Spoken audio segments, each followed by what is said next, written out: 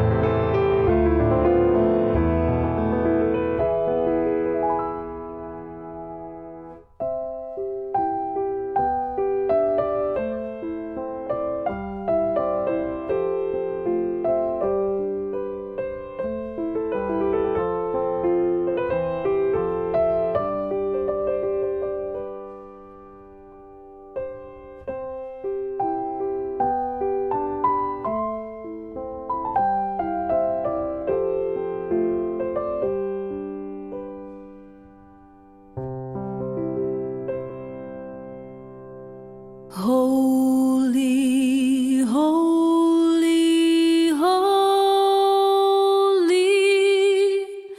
Lord God Almighty, God in three persons, blessed Trinity.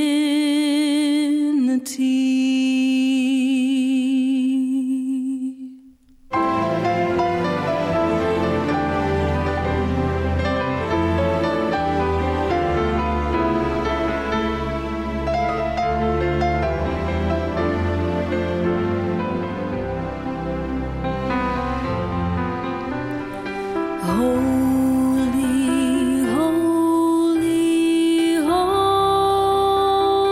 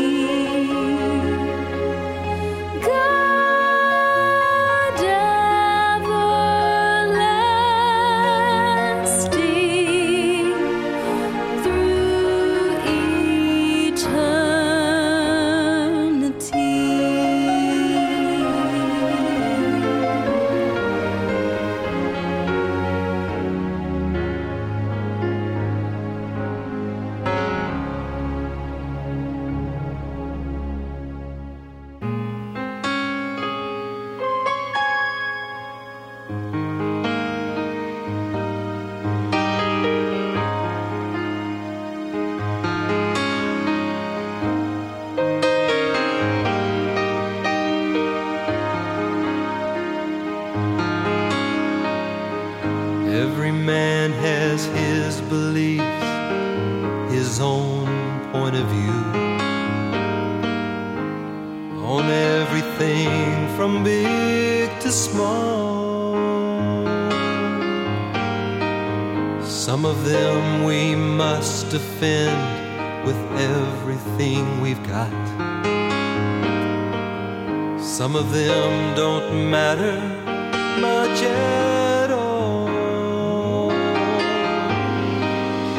You can speak out every time you think that you were right.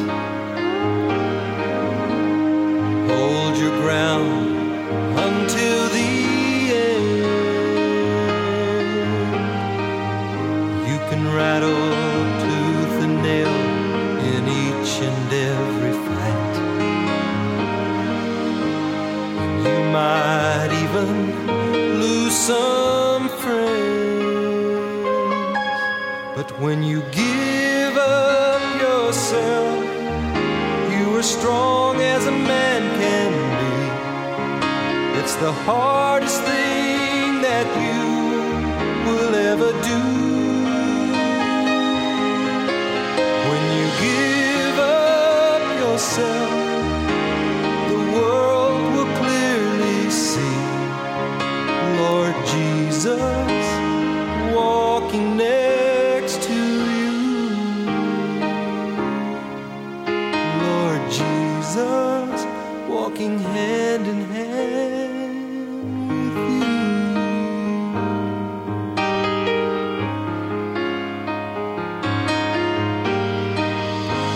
When you give up your pride and make those conflicts cease,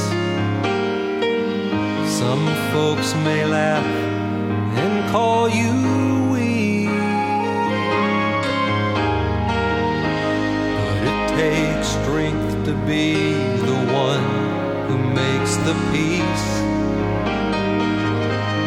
and it takes courage to be meek. When you give up yourself, you are strong as a man can be. It's the hardest thing that you will ever do.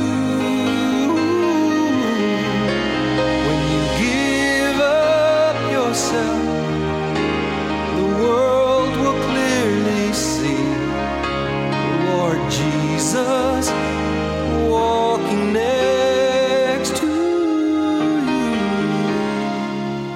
Lord Jesus walking hand in hand with you.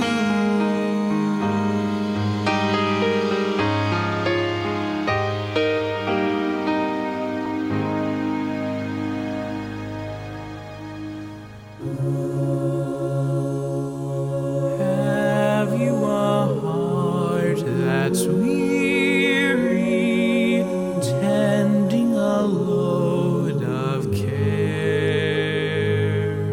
Are you a soul that's seeking rest from the burden you bear? Do you know my Jesus? Do you know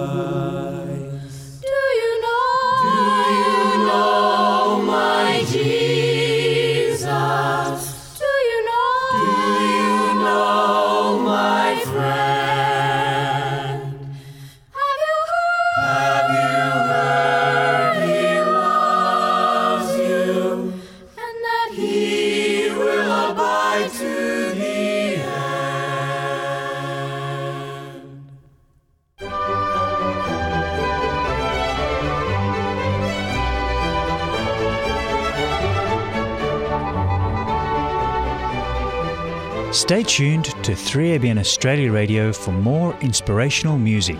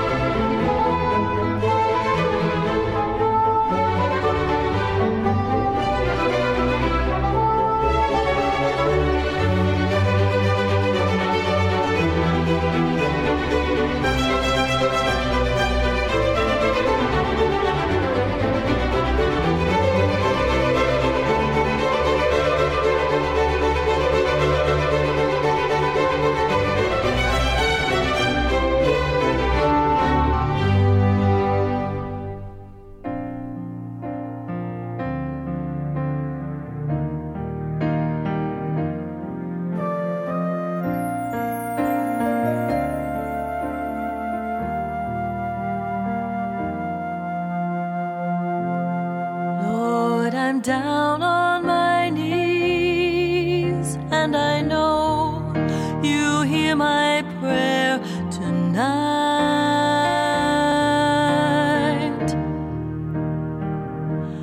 You're a God who always sees His children in their frailty and their fright. You're a loving God. I've prayed this prayer so many times.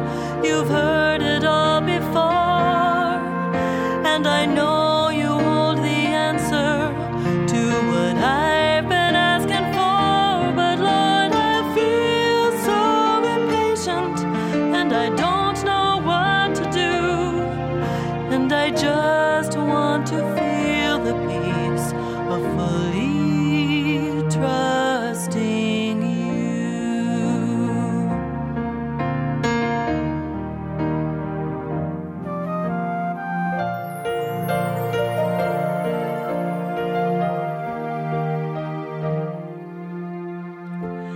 So I stumble and I fall, but you pick me up and help me find my way.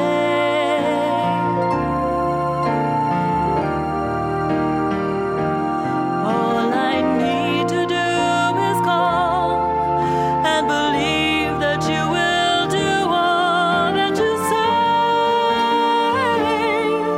You are faithful, Lord. Please help me to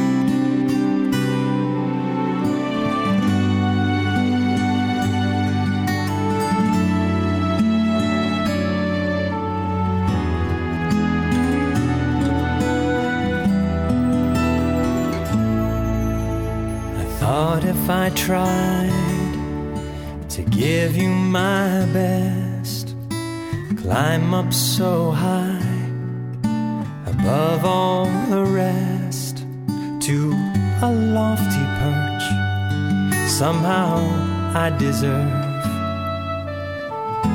to finally see you there. I pulled myself up, stood on my pride to get high enough, expecting that I would see your face from my lofty place. But there was just thin air. Now I'm on my knees and I'm off my perch, with my head out of the clouds, looking through the eyes of humility. I finally see you now, here on my knees.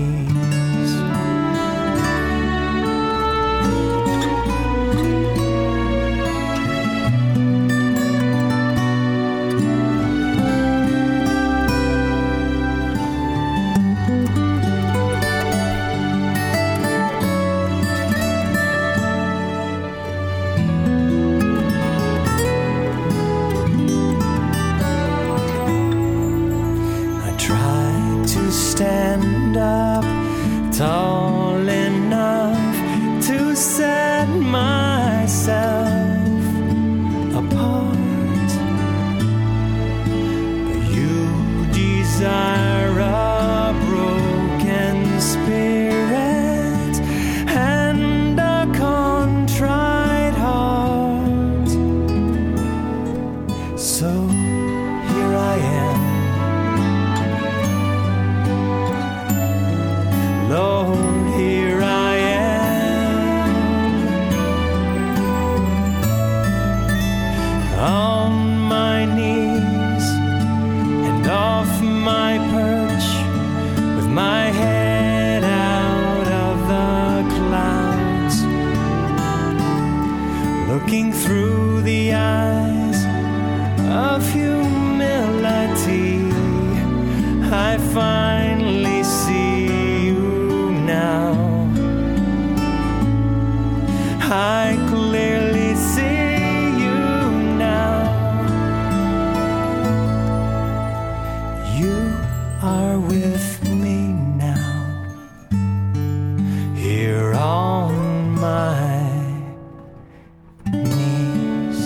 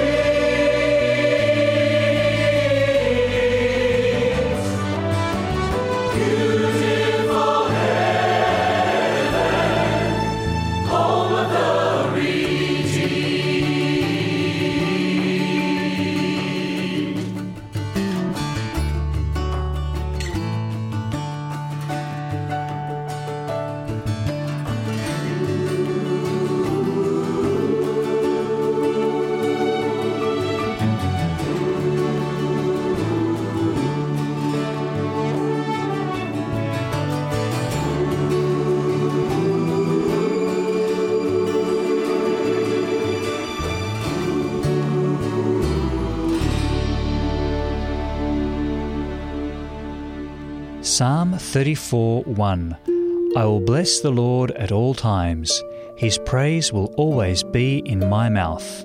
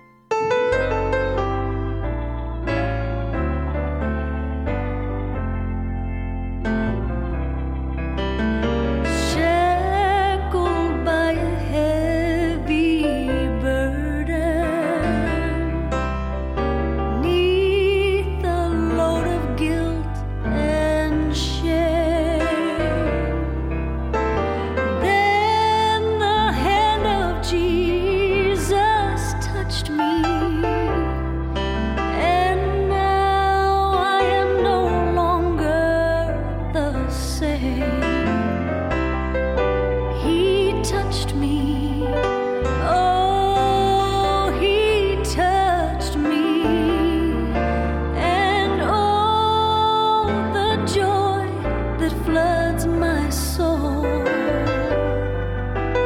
Something happened, and now I know He touched me and made me whole.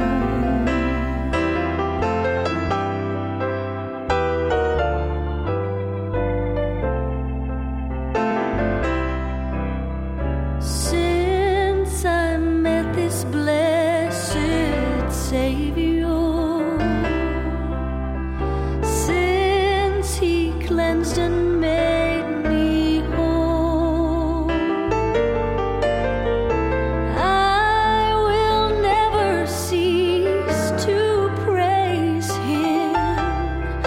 I'll shout it while eternity rolls. He touched me. Oh, He touched me. And oh, the joy that floods my soul. Something happened, and now I know He touched me and made me whole.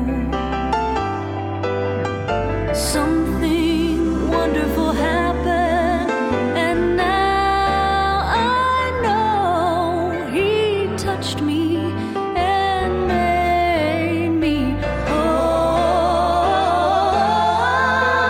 He touched me and made me whole.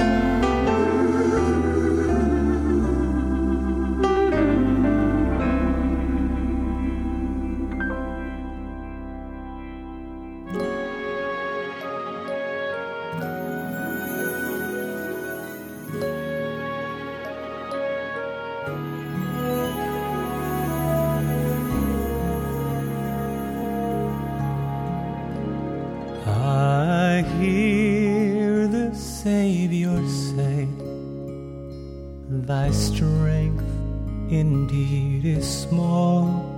Child of weakness, watch and pray. Find in me thine all and all. Jesus paid it all to Him I owe. Sin had left a crimson stain. He washed it white as snow. Lord, now indeed I find Thy power and Thine alone can change my leper spot and melt this heart of stone. Since nothing good have I, whereby Thy grace to claim, I'll wash my garments white in the blood of Calvary's Lamb. Jesus paid it all to Him I owe. And sin had left a crimson stain. He washed me white as snow.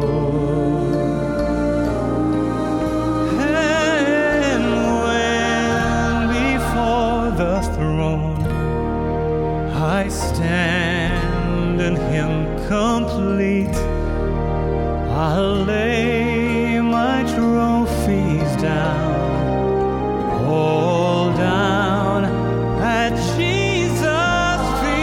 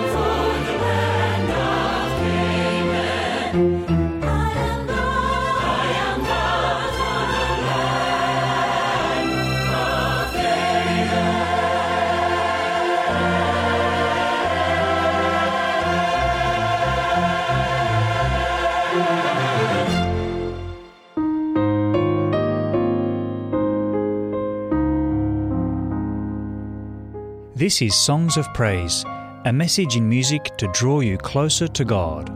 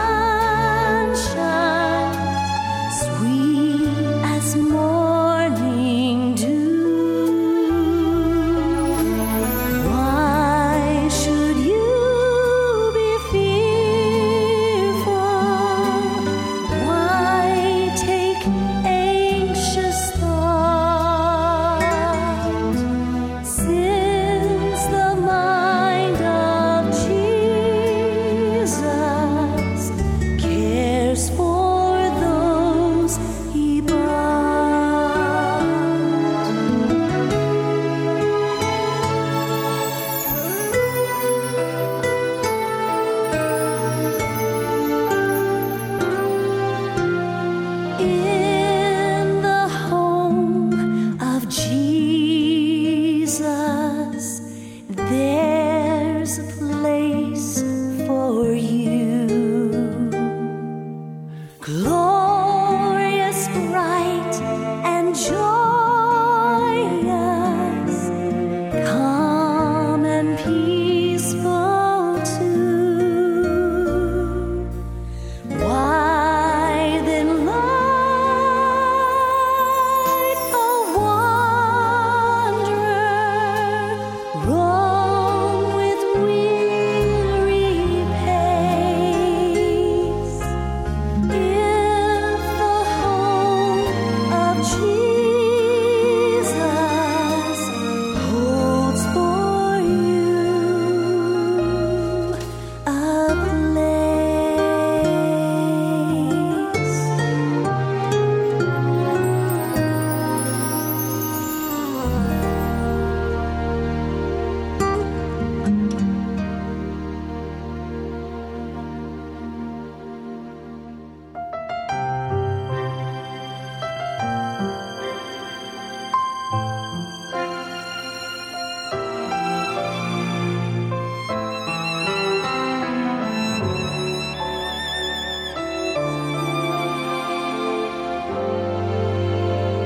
Well, sometimes I've wondered, is it worth it all?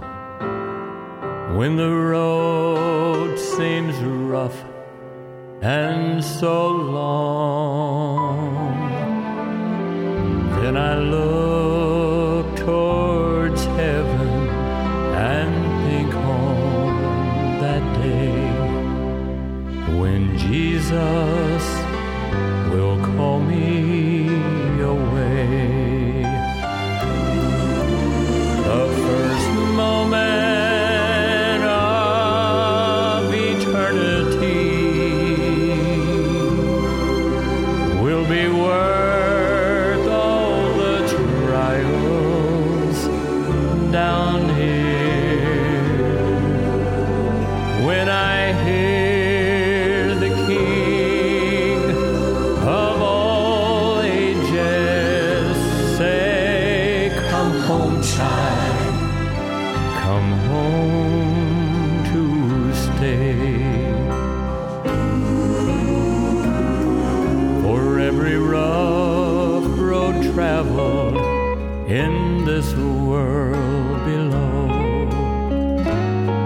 my reward will be a million years.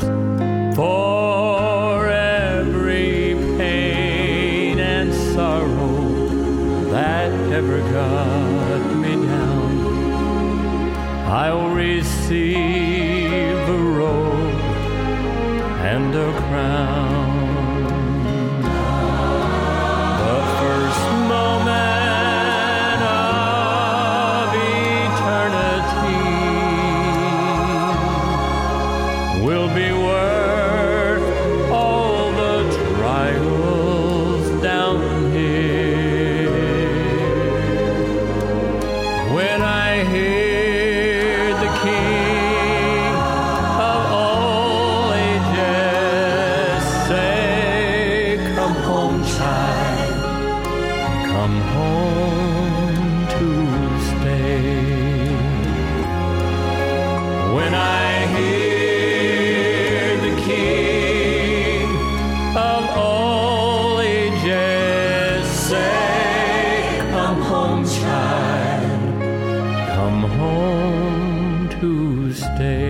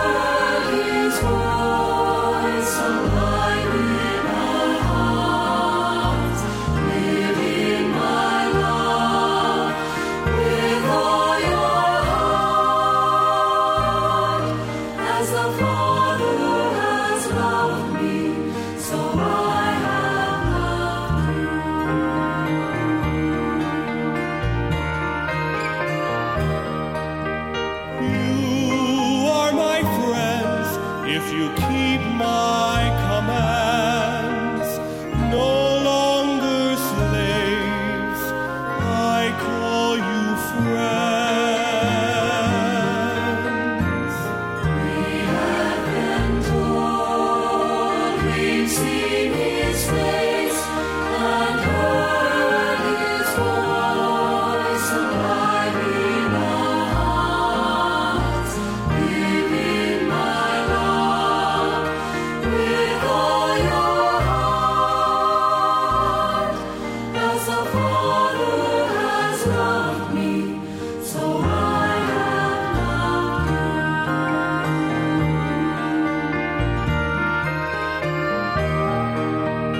No greater love is there than this, to lay down one's life for a friend. We have been told we've seen his face and heard his voice alive in our hearts. Live in my love with all your heart. As the Father has loved me, so I have loved you. As the Father has loved me, so I have loved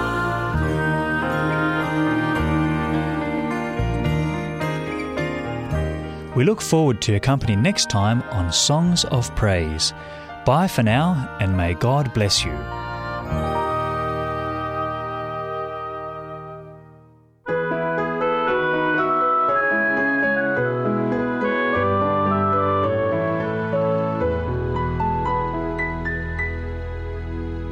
Today, in 3ABN Australia Radio's book reading, we are continuing Banish the Night by the late missionary pilot and pastor Len Barnard, read by Clive Nash. The book is set in Papua New Guinea and is broadcast with the kind permission of Pacific Press and is available in print and digital editions online.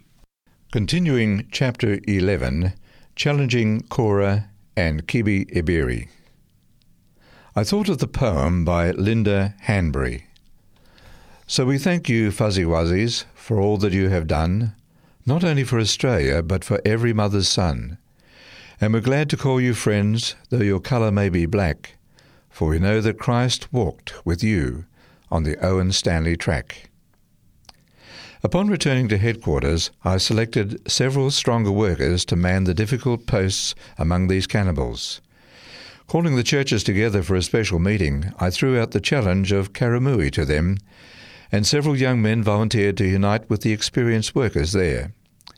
After the airstrip was opened, Moyi and his family moved into the tribe, whose chief had seen the face of Jesus in the clouds.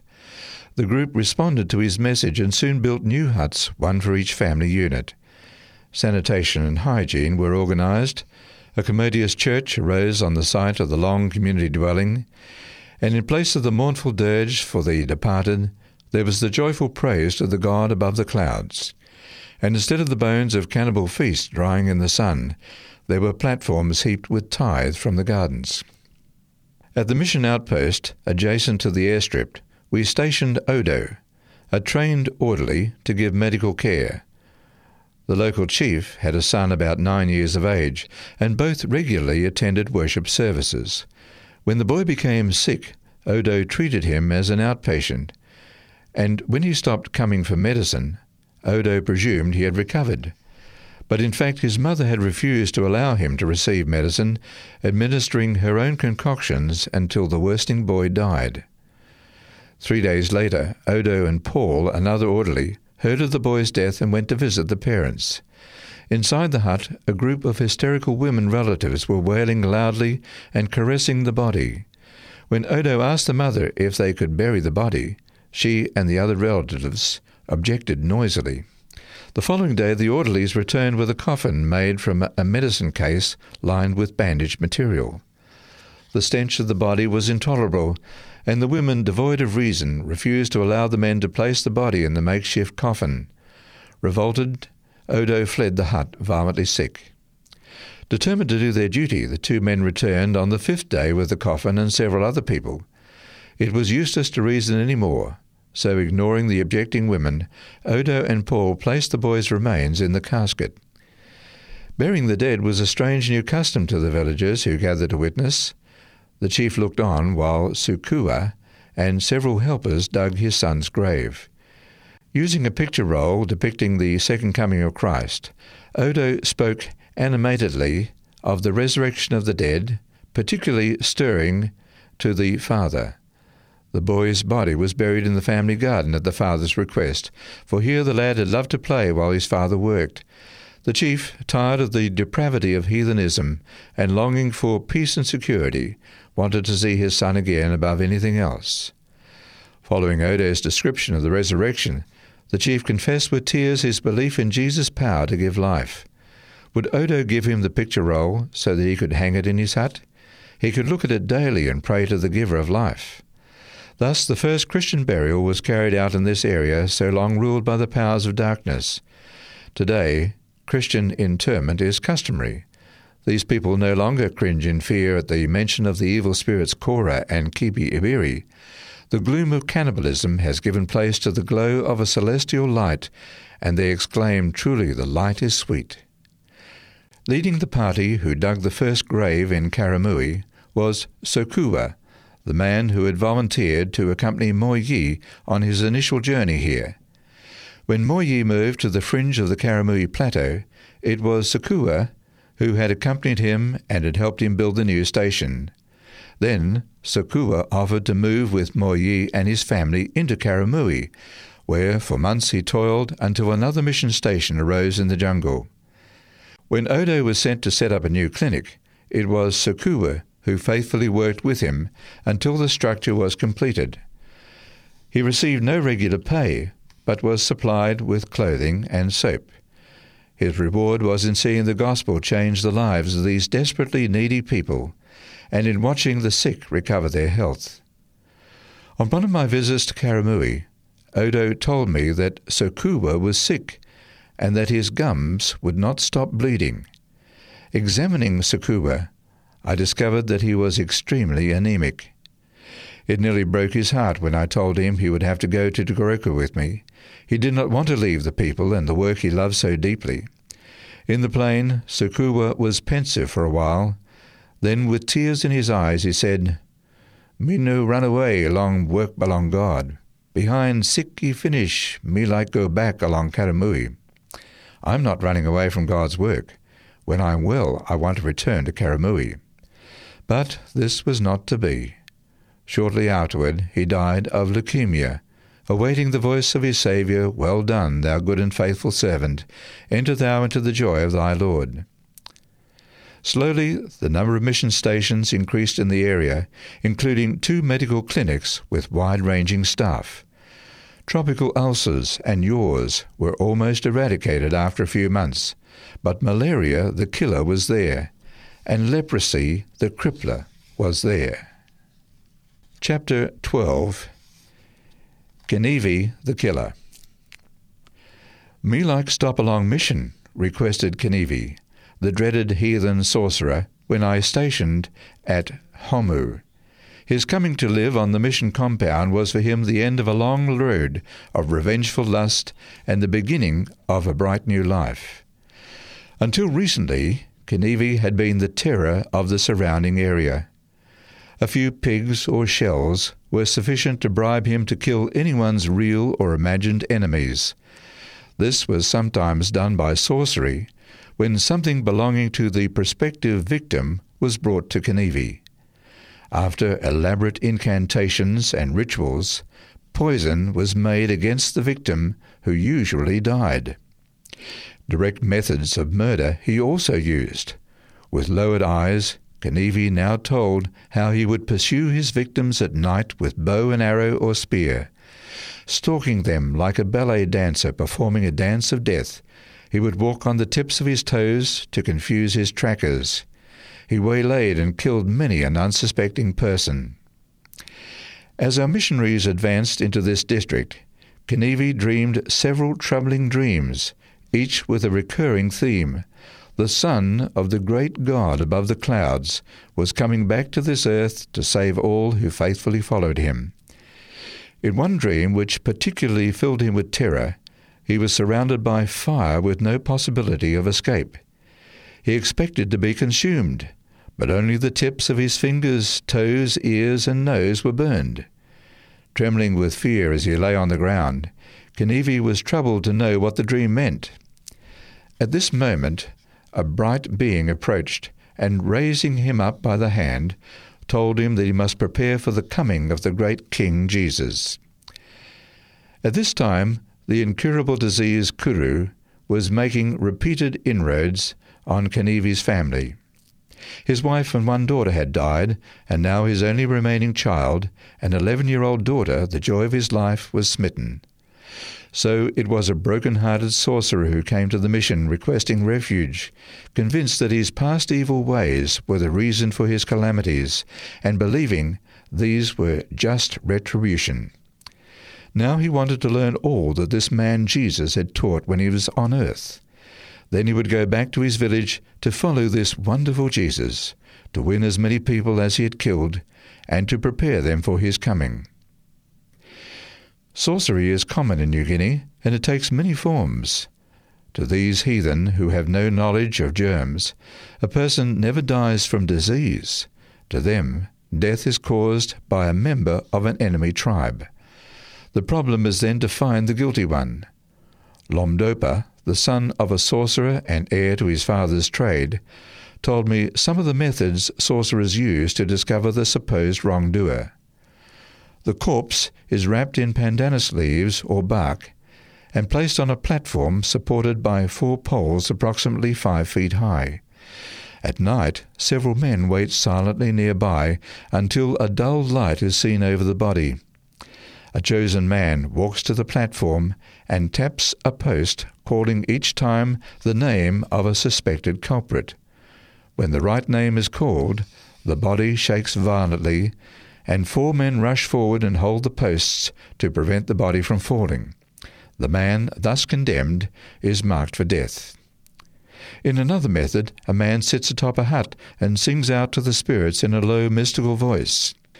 Other men are posted among the huts of the enemy tribe to watch. After some time, the spirit appears in the form of a dull light. The man on the hut calls for an arrow with a burning point, which he shoots into the air. Mysteriously, the light sweeps swiftly back and forth across the sky, while the arrow falls harmlessly to the ground nearby. Suddenly, the light shoots downward, and alights upon the victim's hut, lingering briefly. The spies, hiding among the huts, carry the news back to the village, and preparations are made to destroy the man whose hut was indicated by the spirit. To these men, this system is rational. They believe that it ensures their survival. To them, if one killing is not avenged, the enemy may become emboldened and eventually kill the entire tribe. Although, theoretically, education should help these primitive people understand and explain the relationship between disease and death, as a Christian medical doctor, I have found in practice that the simple gospel provides the only full and complete antidote for the lustful killings between tribes. "Please, sir, one fellow Mary die finish. Sir, a girl has died," gasped a breathless New Guinean one day. According to his story, Seba, who lived a mile away, had fastened a piece of bush twine around her neck and had jumped from a high tree. Finding her lying on the ground, this relative had rushed to tell me what had happened. I had started to console him when he casually remarked, "Emmy no die finish yet. Emmy pull him wind lick. She is not dead yet. She is still breathing a little." Chiding him for not telling me this earlier, I rushed to the clinic for an ampule of adrenaline and a sterile syringe. Then we jumped into the Land Rover, and in a few minutes we were beside the unconscious girl. Her pulse was barely perceptible. An injection and artificial respiration slightly improved her condition, and we were able to take her to the mission station. 24 hours later, Seba regained consciousness. Slowly opening her eyes, she smiled wanly. Later, she told me this story. Tune in again next week for the next episode of Banish the Night, written by Len Barnard and read by Clive Nash.